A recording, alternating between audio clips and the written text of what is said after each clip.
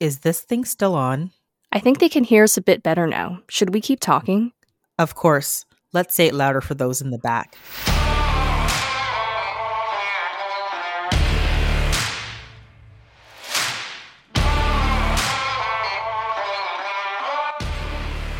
Hi, and welcome to the Gritty Nurse Podcast, an unfiltered discussion about health and healthcare. My name is Amy Archibald Burley. And my name is Sarah Fung. And we are your podcast hosts. If you're listening on Apple Podcasts, Spotify, YouTube, iHeartRadio, or any other podcast platform, don't forget to hit subscribe so you can get updates on new episodes. If you love our podcast and our advocacy work, please go to www.grittynurse.com and click on the Support Us button. This will give you access to exclusive episodes and early releases on a monthly basis. This will help us with the cost of running the podcast, the time and energy to put out awesome and informative episodes. And for that, we thank you and we appreciate you.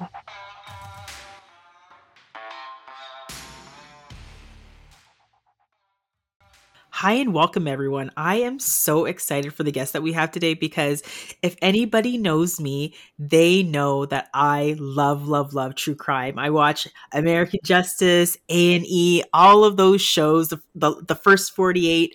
And, we actually have someone who could talk to us a little bit about true crime and it hits a little close to home because it's regarding nursing and regarding things that happen in the hospital. So Sarah, please introduce our guest for today. Absolutely. And our guest today is really unique in the sense that he's not a healthcare professional, but he has a lot of intimate knowledge of healthcare professionals. And I really, truly think that his life could be made into a movie. It's already a book, so without further ado, I would like to introduce Bruce Sackman. He served as the Special Agent in Charge, U.S. Department of Veteran Affairs, also known as VA, Office of the Inspector General, Criminal Investigations Division, Northeast Field Office until May 2005, when he retired after 32 years of service. In this capacity, he was responsible for all major criminal investigations involving VA from West Virginia to Maine. During his tenure, he was involved in hundreds of investigations involving allegations of fraud, corruption, false claims, thefts, patient assaults, pharmaceutical drug diversions, and suspicious hospital deaths. Bruce is a former self-employed licensed private investigator in New York City, specializing in healthcare-related matters. Under contract, he had directed major investigations for a large New York metropolitan regional healthcare system. He is co-author of the book Behind the Murder Curtain, Special Agent Bruce Sackman Hunts Doctors and Nurses Who Kill Our Veterans. Welcome, Bruce. We're so excited to have you here today. Well, thank you very much, and I'm very excited to be here. I want to preface my remarks but before I begin, about one thing. I have spent a career investigating what you might say is the dark side of medicine, okay? Particularly doctors and nurses who murdered their patients. And when I say murdered their patients, that's exactly what I'm talking about. I'm not talking about like a Dr. Kevorkian or somebody that's, trying to just hasten the death of somebody who's suffering. I'm not talking about that at all.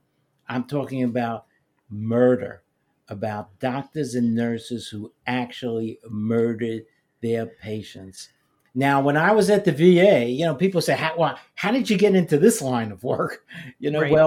Well, when I was at the VA, I covered all the VA medical centers from West Virginia to Maine. Not only the medical centers, but the outpatient clinics and the regional offices. And I had this incredible, I like to call it a smorgasbord, if you will, of cases to pick and choose from. And these crimes occur at all hospitals, not just at the VA hospital. But I had drug diversion cases. I had nurses and doctors diverting drugs, sometimes for their own personal use and sometimes for just resale. And I had bribery cases on contractors who try to bribe their way into hospitals. I had theft cases involving medical equipment. I had a whole range of cases, but I never actually had a murder case at a VA hospital until one day I get a call from the chief of psychiatry at the VA Medical Center out of Northport, Long Island. And she says, Bruce, you're not going to believe this, but we have a physician working here, and there's a news story that he actually spent time in prison for poisoning his coworkers. That's Now, talk crazy. about bad medical credentialing, right? I mean, think, I didn't think in the United States of America or Canada, or really just about anywhere else, you could spend time in prison for poisoning your coworkers, come out and be a physician again. And Yeah. that's exactly what happened.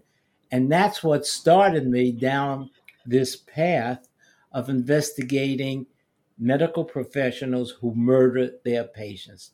And from that case, went to another case, then cases throughout the United States, and then actually assisting in cases throughout the world. But it's something that I never actually planned or expected to get into. In fact, I never even heard of such a thing, to tell you the truth. Yeah, that Yeah. is so crazy, Bruce, because when we think about and we think about even entry to practice, so like nurses entry to practice, physicians entry to practice, they make it so rigorous. And even particularly for medical school, it's actually really difficult. And there's a variety of tests that they're trying to use because they know that the standard metrics of like MCAT and GPA, that's not going to cut it, so they're trying to put in like behavioral based tests. But how does someone, for example, like this gentleman that you were just mentioning, how does someone like that pass all these tests to now become a physician and, like you said, murder patients? Like, how did that story all unfold? Well, it's quite a story. So this doctor's name was Dr. Michael Swango. When Michael Swango was in medical school, his fellow students referred to him as Double O Swango, licensed to kill, because it seemed like every time he visited patients, some of them would die unexpectedly.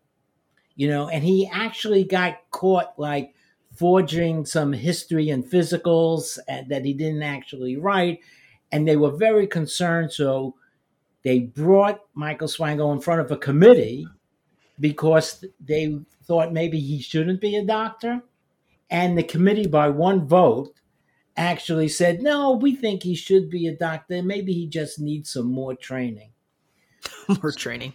So Michael Swango graduates and he goes to Ohio State Medical School, University, Ohio State Medical University, and he's doing an internship there. And the same thing starts to happen. Patients start expiring unexpectedly. There's one particular patient, her name was Cynthia McGee. Cynthia McGee was a gymnast at the university.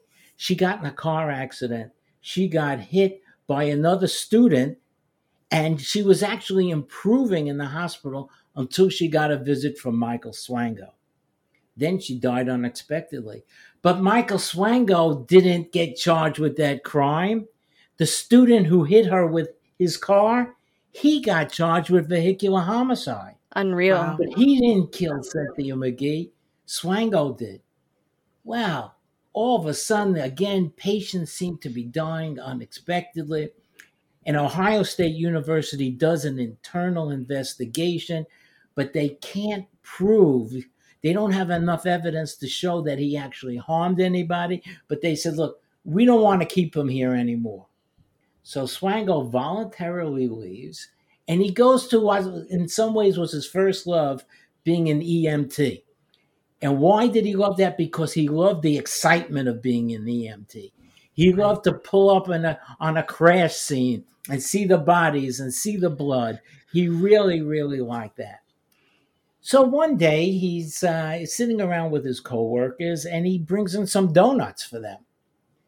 And then the coworkers eat the donuts and they go home and they're all sick. None of them are feeling well. And Swango starts calling up and he says, tell me the symptoms. Tell me everything that happened to you. See, he's reliving the excitement of poisoning them twice. That's First, so by messed up. putting poison on their donuts, which by the way was arsenic.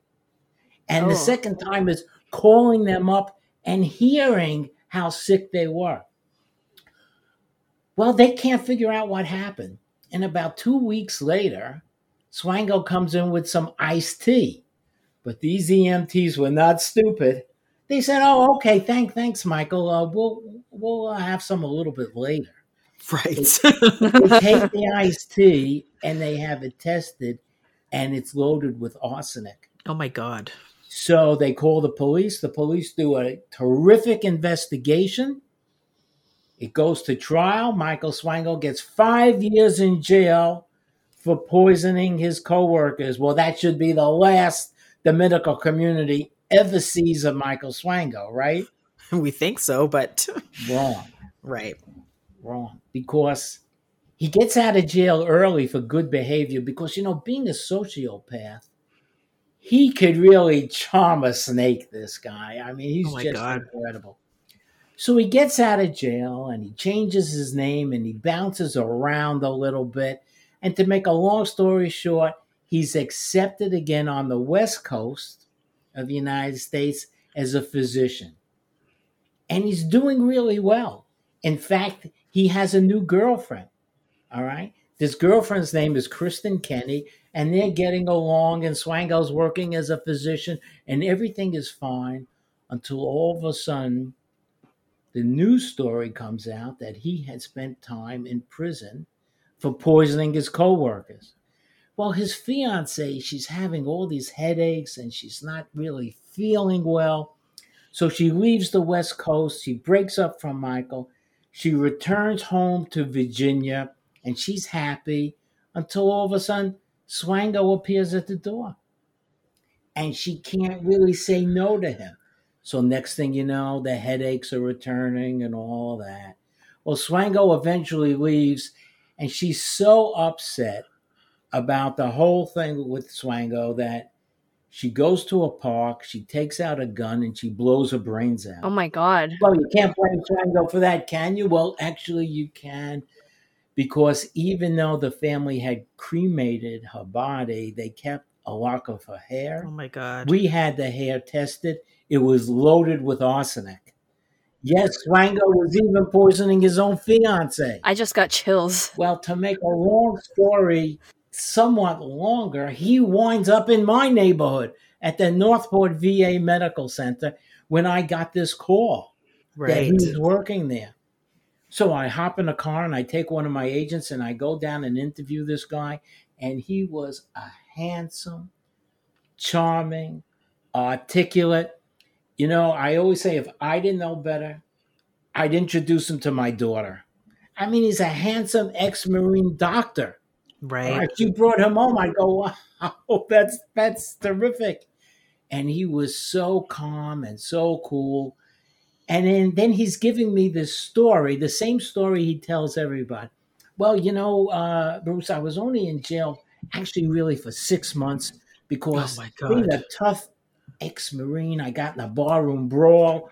But you know what? The governor of the state restored my civil rights. Here's a piece of paper. Here's a piece of Oh. paper from the governor. He restored my civil rights. I said, wow, that's really amazing, Mike. I mean, that's terrific.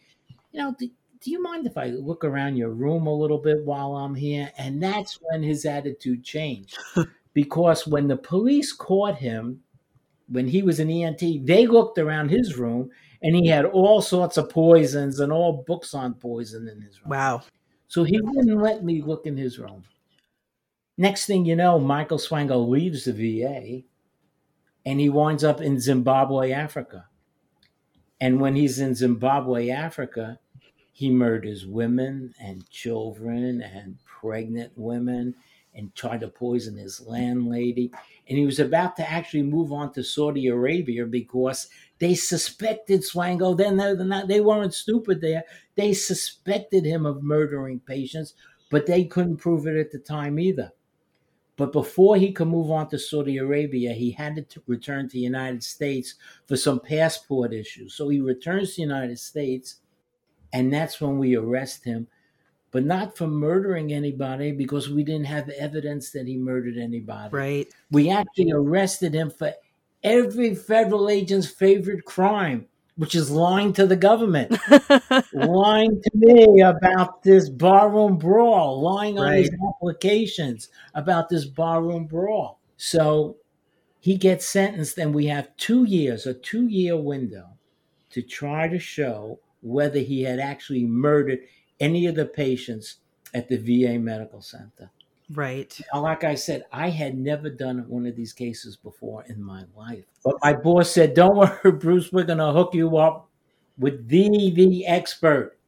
Right. And then the expert, if you've ever seen the show Autopsy, Yes. there's a forensic pathologist, Michael Baden. Wow. So Michael Baden actually taught me how to do these cases, which is like learning Amazing. physics from Albert Einstein. No, I agree. Yeah. Yeah.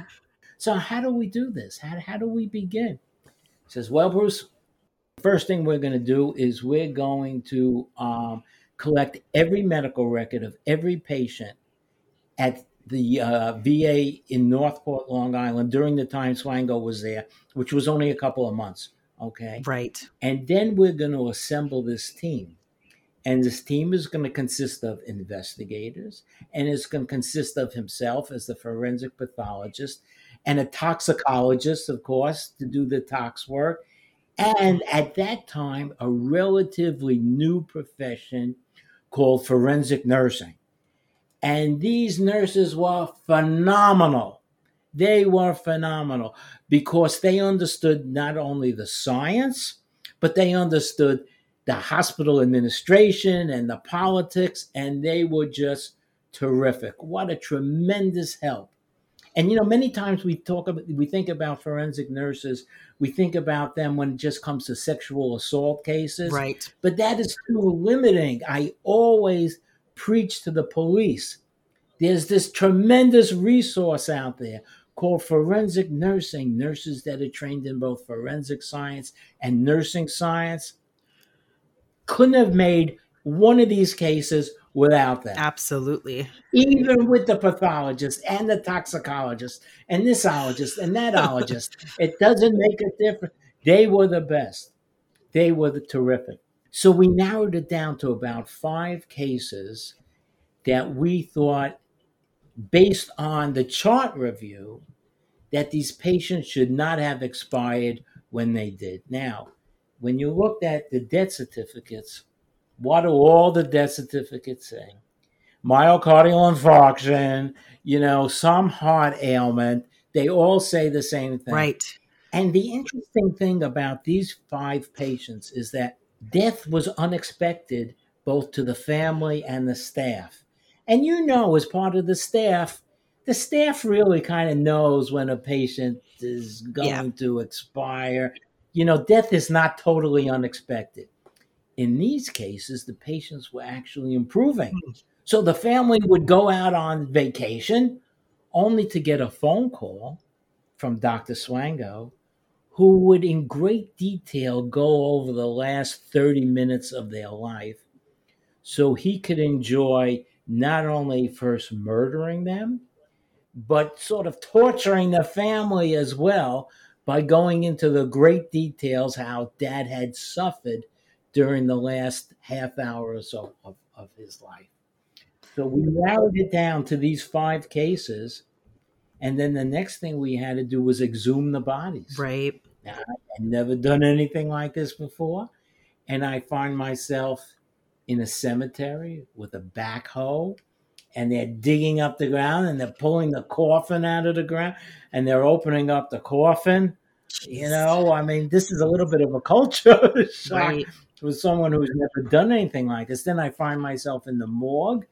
And next thing you know, opening the body, and Michael Bonin is showing me the heart. And he says, "You see, Bruce, there's nothing wrong with his heart. This guy didn't have heart disease. These death certificates are absolutely incorrect." So now Swango is about to get out of jail. And he thinks he's just going to hop on a plane and go to Saudi Arabia. Well, not so fast. Not so fast. Because not only now were we able to prove that these deaths were a result of homicide, and the murder weapons, by the way, we determined were epinephrine, which is adrenaline, and Yep. succinylcholine, which is a paralytic. And as you know, either one of them could kill you very, very easily. And we found traces of these substances in patients where there should have never been traces of these substances at all. All right. But we really got lucky because at the same time, the government of Zimbabwe signed an extradition treaty with the United States. So we said to Swango when he got out of jail, look, if we go to trial and even if we lose, all we're going to do is put you on a plane and drop you off on the Right. tarmac in Zimbabwe, where there's an arrest warrant for you, Right. Hmm. charging you with the murder of a number of citizens of that country, men, women, and pregnant Oh women. my God. So he decided very quickly to plead guilty. And he did plead guilty. And he got sentenced to 3 consecutive life terms without the possibility of parole. And now he's in Supermax Federal Penitentiary in Florence, Colorado. The interesting thing, though, is that was at the sentencing. And, at the sentencings, the families are there. Right. And the families get to talk about dad, how he was in the VA hospital, how he survived the war, only to be murdered at a VA hospital. And Swango didn't flinch at all. Didn't flinch at all. And then the judge asked Swango to stand up and say in his own words what happened. And Swango said, yeah, I murdered these people. I used a paralytic. He stood up like an ex-Marine at attention. Didn't flinch at all, because medical serial killers, they don't care about the patients. It's what the excitement of the kill does for them, not the patients. They couldn't care less about the patients. And I've seen that throughout the world. And then the judge said something to Swango I had never heard before. He said, Dr. Swango, he says, I'm sentencing you to 3 consecutive life terms without the possibility of parole. If, however, Congress should change the law and grant parole, your parole is denied in advance. Oh my God. So he couldn't even get out if Congress had changed the law. Now, after that case, because I had made one case, now all of a sudden I'm the expert because I made one case, all right? Because no one else had made a case. And then I found myself moving on to a nurse in Massachusetts, Kristen Gilbert, and a nurse at the Harry S. Truman Medical Center in Missouri, and another doctor up in Albany, New York, and then helping police departments all over the world. But it's all because of that Swango. But the one good thing to come about Swango is that it improved medical credentialing tremendously, Right. because nobody wanted another Michael Swango working at their hospital. So medical credentialing improved dramatically, but apparently, based on what we've seen recently in Canada, it can still kind of slip through the cracks, particularly during a pandemic when there's such a shortage of medical professionals, that we might kind of overlook some of the steps that we take just to get somebody on board fast. There is one case in Germany ongoing now, in fact, about a doctor who allegedly murdered 2 of his COVID patients. Oh my God. So we'll see what happens with that one. Wow, that is so interesting. I think that what you just told us could have been a movie all in itself. And I'm sure what you had to go through to pin this guy down was nothing short of amazing. Like, I'm just so impressed with everything you had to do. I'm just wondering if you could touch on what your thoughts are on how common it is to have medical serial killers, whether they be nurses, doctors, or other healthcare professionals that are around at any given time. Like what are your thoughts on that? It almost goes without saying, but I'll say it anyway, that the overwhelming majority of healthcare professionals are the most dedicated, hardworking people you'd ever want to meet in any profession. Right. Right. So what a great place to hide. What a great place to Oh hide God. if you're so inclined to murder patients, Right. because you're working with a group of people. The last hospital that I worked in, my God, they perform miracles every day. I mean, these people were incredible, 24/7 saving lives. So, who's going to think in an atmosphere like that, in a group of people so dedicated who have taken oaths to save lives, that somebody is intentionally taking a life? It's a terrific place to hide if you're so inclined. And if you think about, you just think about some of the reasons here. Okay, so look, if I'm if I want to murder people, what profession and what locations might I choose? Well, let's think about it. First of all, I want to choose a place where death is a common everyday occurrence. Hmm. I mean, and look, hospitals, nursing homes, death is a common everyday occurrence. There's not going to be a big investigation every time somebody expires in a hospital or a nursing home, right? It's a common everyday occurrence. And I want to work with people who are dedicated to saving lives, so nobody's going to really believe or want to believe that I'm actually there to take lives. People are just going to have a very, very hard time believing it, okay? Also, I want to work in a place where maybe I can work sort of alone at night, and there are no cameras, and I could take that curtain and put that curtain around me and the patient, and nobody could really see exactly what I'm doing. And if I want to kill, well, I don't have to smuggle in a knife or a gun, because all the death dealing chemicals I ever want are right there, many of them on the crash cart, and some of them still untraceable, even with today's modern science. And what's so interesting, I find about medical serial killers.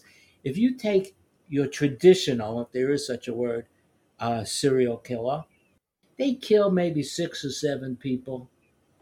They're actually amateurs compared to my medical serial killers. I'd say the average is good for at least 30, maybe somewhere, 60. The number one, because people always ask me, who's the number one? The number one undefeated champion of medical serial killers is Dr. Harold Shipman from England. He killed about 300 Oh patients. my God. Yeah. But there's a nurse in Germany who's coming up close second, a nurse in Germany. And there's something interesting about this nurse in Germany, too. This nurse in Germany, we suspect of killing about 300 patients, but he admitted to killing about 100. And this investigation was so involved, they had to exhume bodies in 3 different countries. Oh, wow. 3 different countries, because, Europe, they try. And it's interesting about medical serial killers. They tend to travel from hospital to hospital to hospital. And when the first hospital suspects something, they don't really say anything to the second hospital, because they're just so glad the person has left, and they don't want to be sued and accused of something that they can't prove. So they go, thank God that nurse Bruce is gone. We're not going to tell the second hospital what we suspected. Hmm. We're not going to say that. And when I give my presentations to medical staff people around the world, inevitably somebody will come over to me and they'll say, Bruce, there was this doctor or there was this nurse that we kind of suspected, but we were afraid to say anything. And we were just happy that they moved on to another hospital. So, this is what creates an environment that enables medical serial killers to kill so many people. There's a nurse, Charles Cullen. Charles Cullen started in Pennsylvania and went through New Jersey, and he went through about 8 hospitals, and every hospital suspected something, but never said anything to the next hospital and never said anything to the next hospital. And that's what makes it easy for them. Right. Now, how do we find out about these? How do we find out about it? Well, inevitably, it's from the nurses and doctors who suspect something, and they become whistleblowers. And let me tell you something, it takes a lot of courage Right. to be a whistleblower. And I know, the management says, oh, we support whistleblowers, blah, blah, blah, and all that kind of stuff. All right. And it depends on the hospital. I mean, the last hospital I worked at, that was very, very true. But I could tell you a story about two nurses in Kermit, Texas. Now, these two nurses in Kermit, Texas were actually the entire compliance department of this small hospital. And they suspected a physician of intentionally harming patients. Right. So they went to the management, and the management said, "Uncle, you know how hard it is to find doctors here in Kermit, Texas? Why, we have to go all the way to the Philippines or Ireland to find nurses here and doctors. So, you know what? If we didn't do such a great background investigation, well, excuse me, we can't find anybody to work here." And by the way, nurse, did you actually see this doctor murder anybody? Well, I didn't see him, but it seems like, for instance, every time this doctor's on duty, the death rate goes up. The doctor takes a vacation for 2 weeks, the death And the rate death goes rate goes down. down. Well, that doesn't mean he's a serial killer. Maybe he has the most complex cases. Maybe there's a reason for that, you know. And by the way, nurse, is your background so perfect?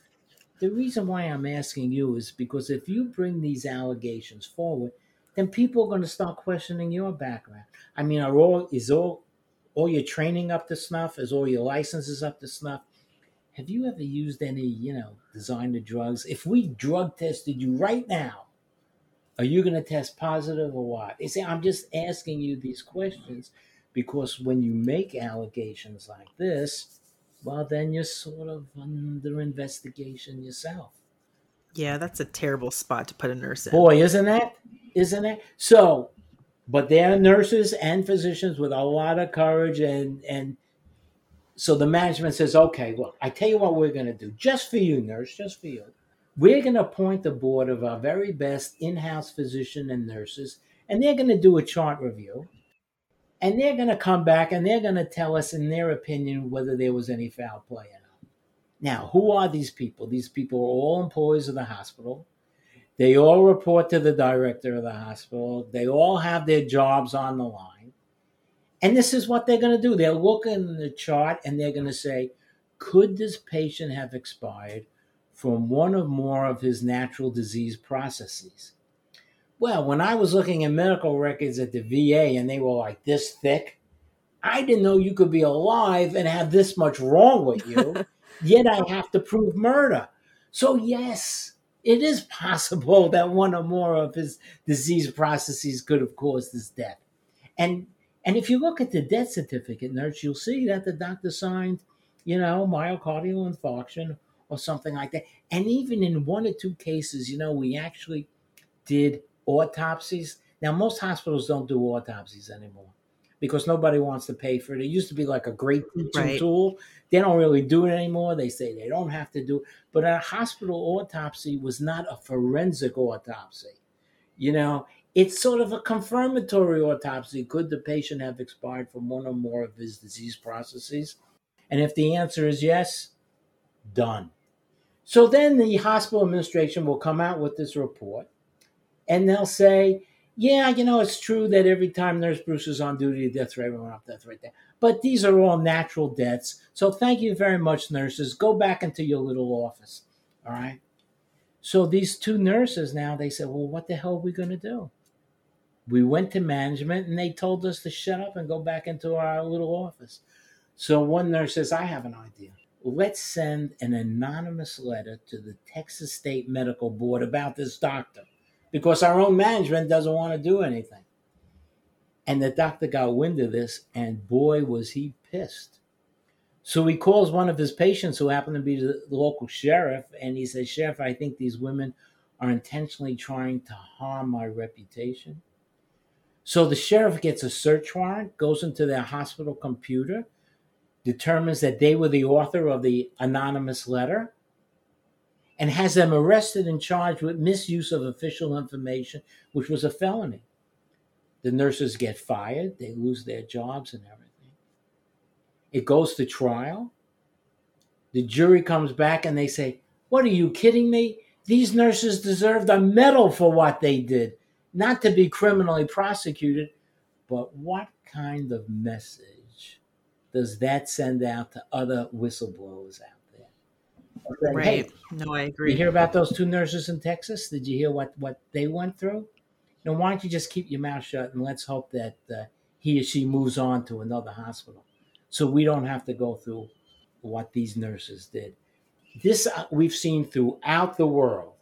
Throughout the world, we've seen this scenario. But one thing is different in Germany. And I must say, the German police, they are very thorough, as you could imagine. They are really very thorough.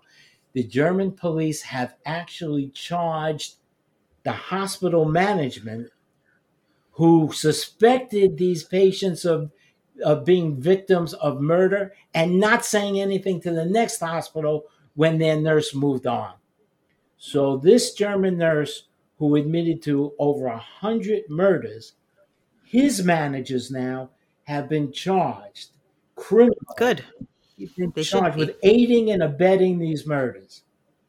Will they get convicted? I don't know.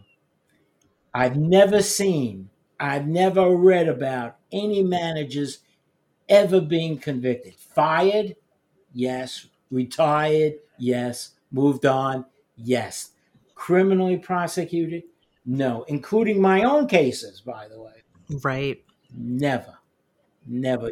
It's that whole situation is such a scary one because if I think of, like you said, the traditional serial killers, I mean, for example, if we think about like someone like Ted Bundy, he was able to go about do all these murders, and that was because they didn't actually have a system where, the police departments where he moved around, they didn't have a way to communicate with themselves. Well, it sounds like it's the same thing in the hospital situations. There's no way of us communicating when one person moves and goes to another place.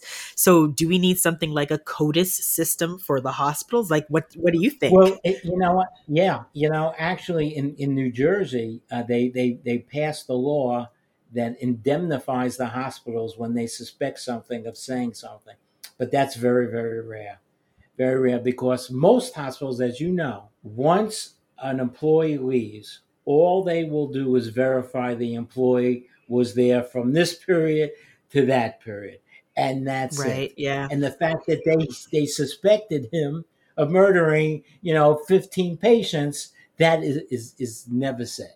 Is never said. And one of the things I often get asked is, well, what's the motivation of these people? Why are they doing this?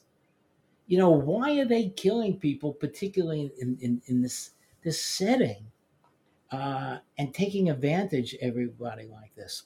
I could tell you one size does not fit all, but I can tell you what I've seen. Two really great examples of Munchausen syndrome by proxy,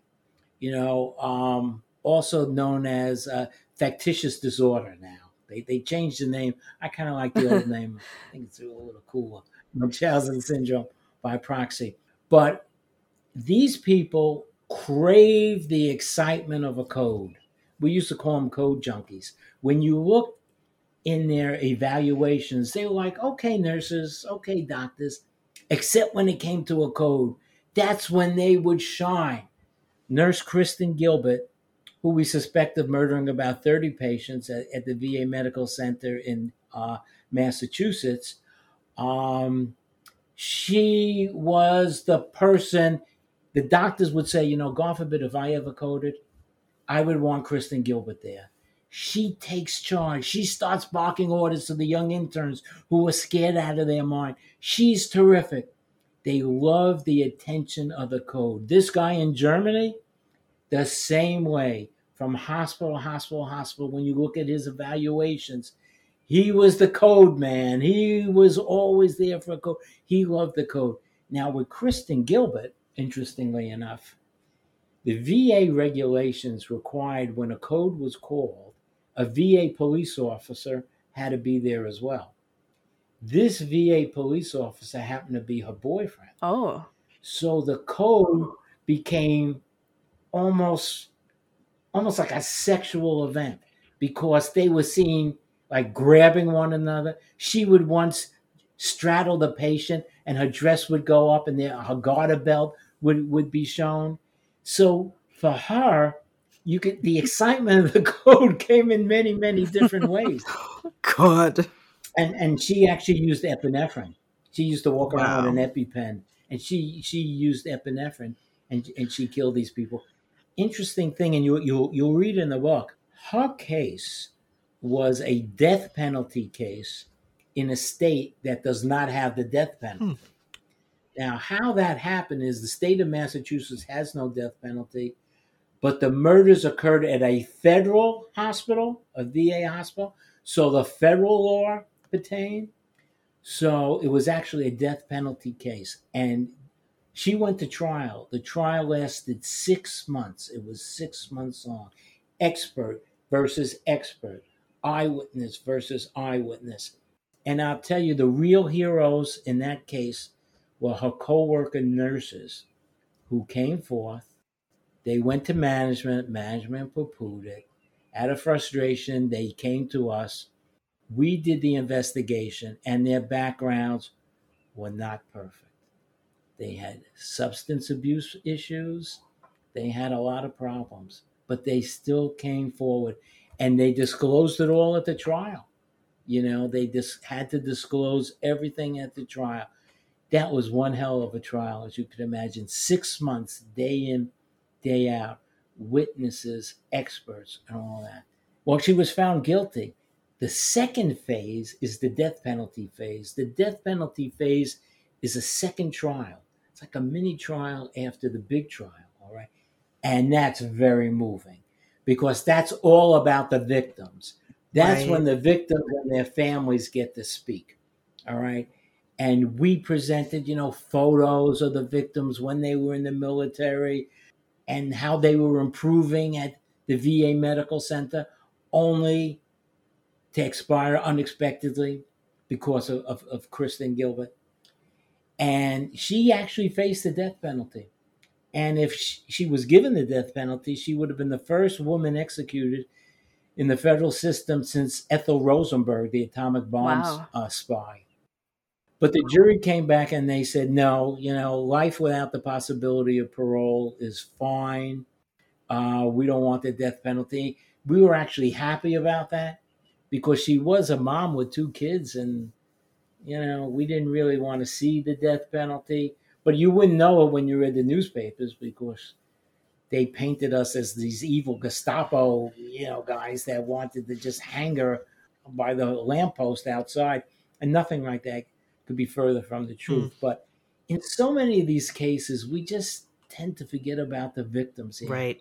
and the victims are both the deceased and the family, and the family. It's such a shock to these families because as you know, and it was the way it was described to me, natural death is like shutting off a fan and the blades gradually slow down and stop. Right.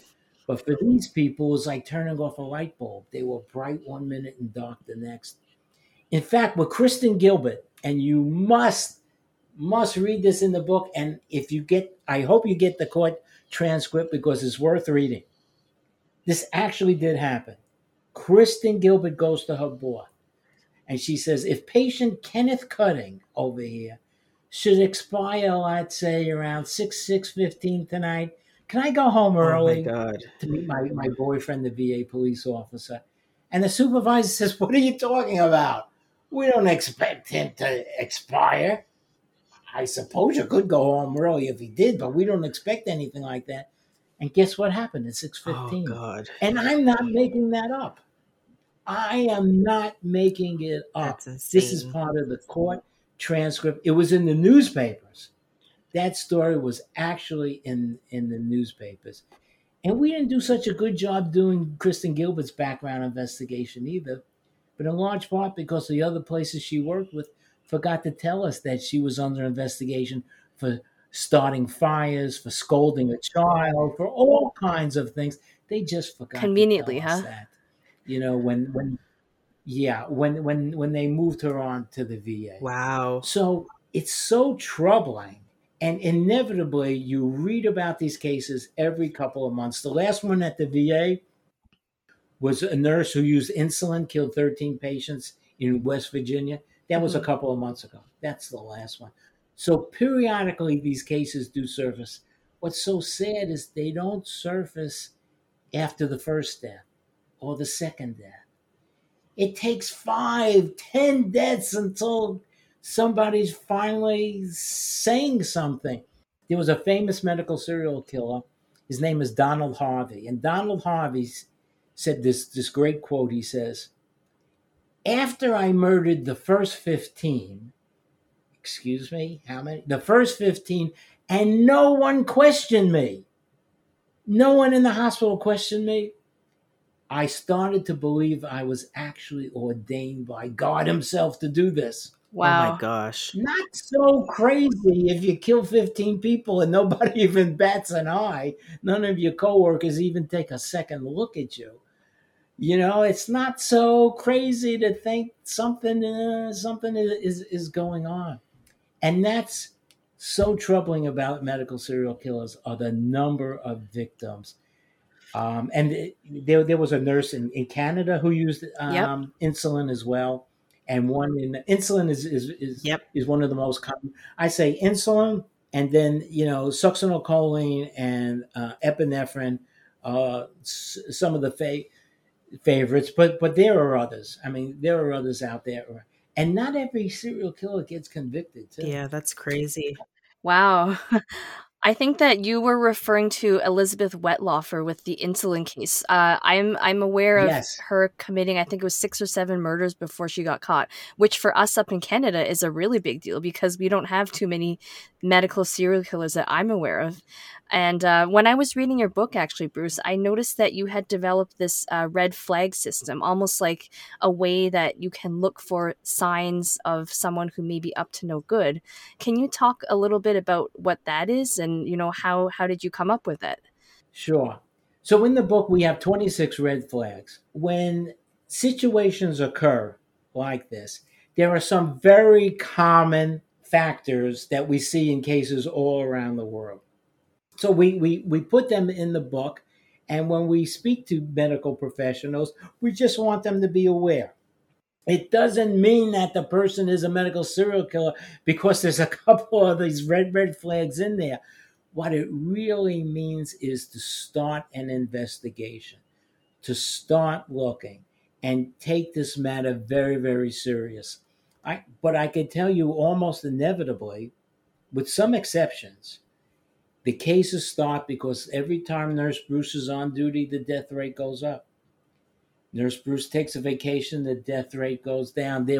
So a nurse in Columbia, Missouri, that's exactly what happened. So the management said, "I have a good idea. Let's assign another nurse to work with him and watch him." So when that second nurse was there, the death rate was flat.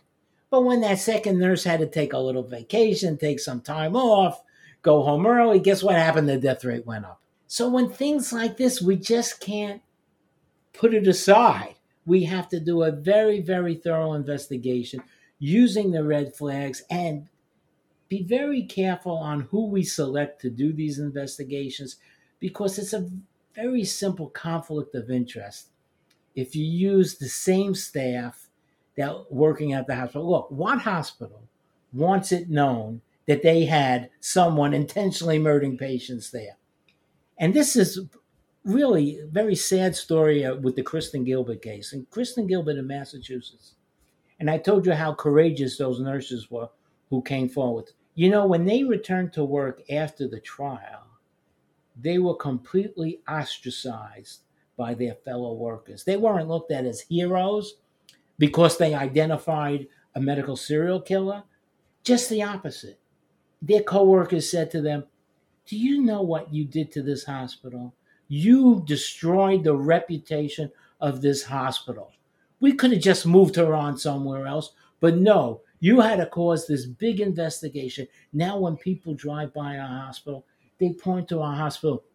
They don't say, 'Hey, that's the hospital that saved all these lives. That's the hospital with these great doctors and nurses.' You know what they say? That's the hospital where Kristen Gilbert worked. That's the hospital where they were killing patients. And it's all because of you, nurse whistleblowers. It's all because of you. And we're lucky we still have jobs. We're lucky this hospital is still around." And that's the kind of appreciation and thanks they got. Oh, yeah, we gave them all kinds of awards. But to be ostracized by your coworkers for that, they really went through hell. And I've seen this in other places.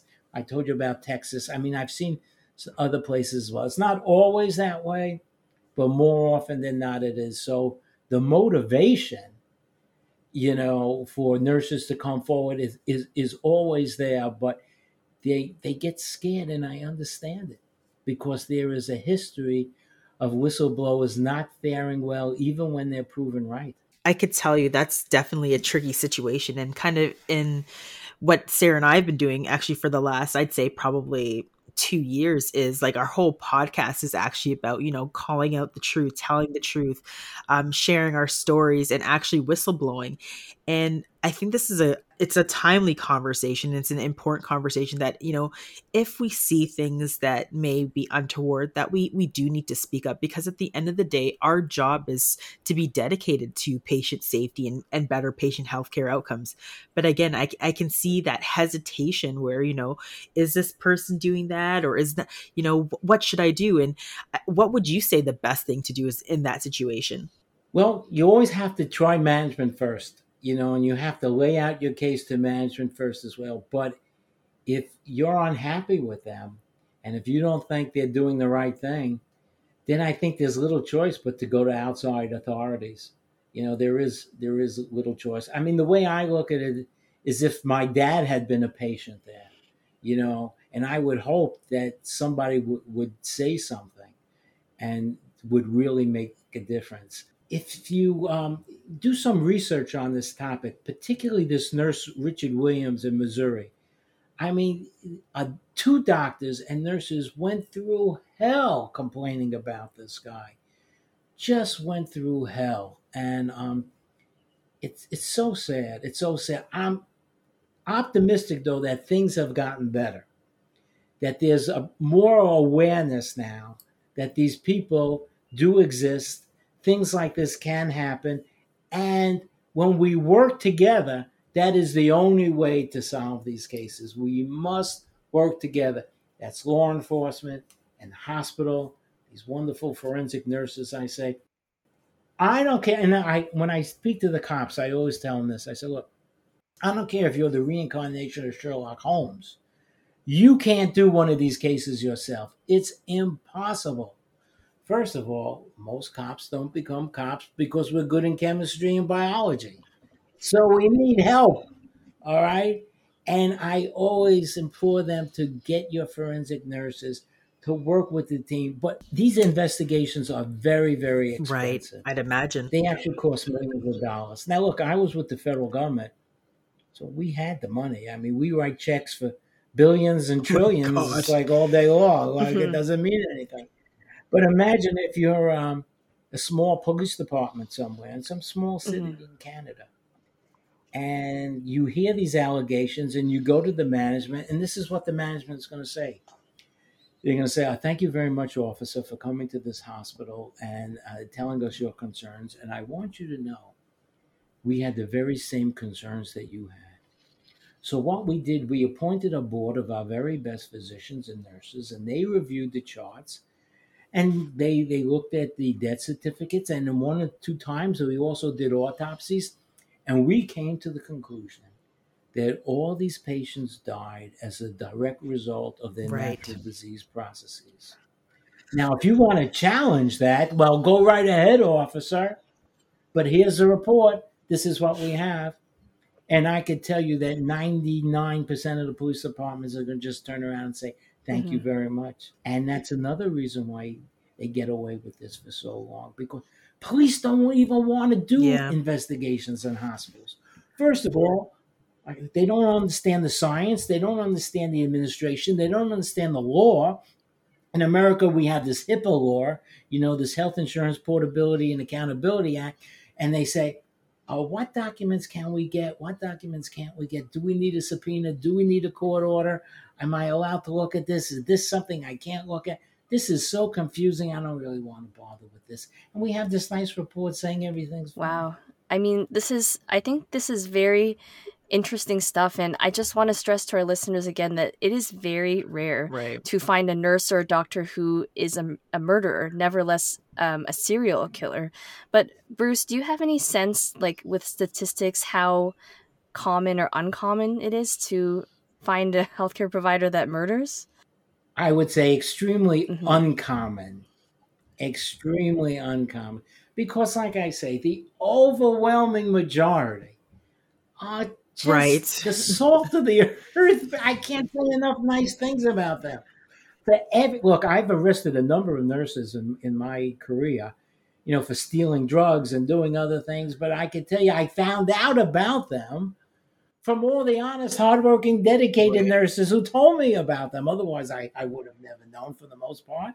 Yeah, we have all these programs that check pharmacies and and check what drugs are withdrawn and all of that. But the overwhelming majority of cases came from nurses who saw something, suspected something, and reported it. So it's very rare, but it does exist.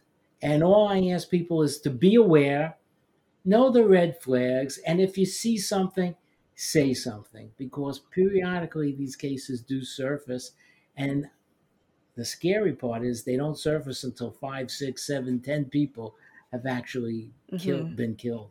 Are there any other cases that you feel that, are in action right now, or anything that you might be able to talk about that you think that hasn't been settled with at all, Bruce?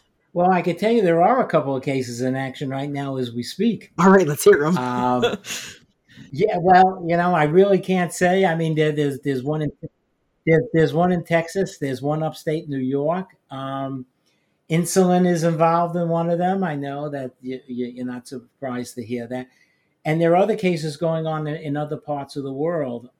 But again, it's a tiny, tiny minority, tiny minority compared to all the interactions with all the nurses throughout the world. It's such a tiny number that, look, people say, "Oh, Bruce, you must be afraid to go in the hospital." I said, "No, just the opposite. I'm not afraid to go in the hospital because for every bad nurse I met hundreds of fantastic, outstanding nurses and physicians."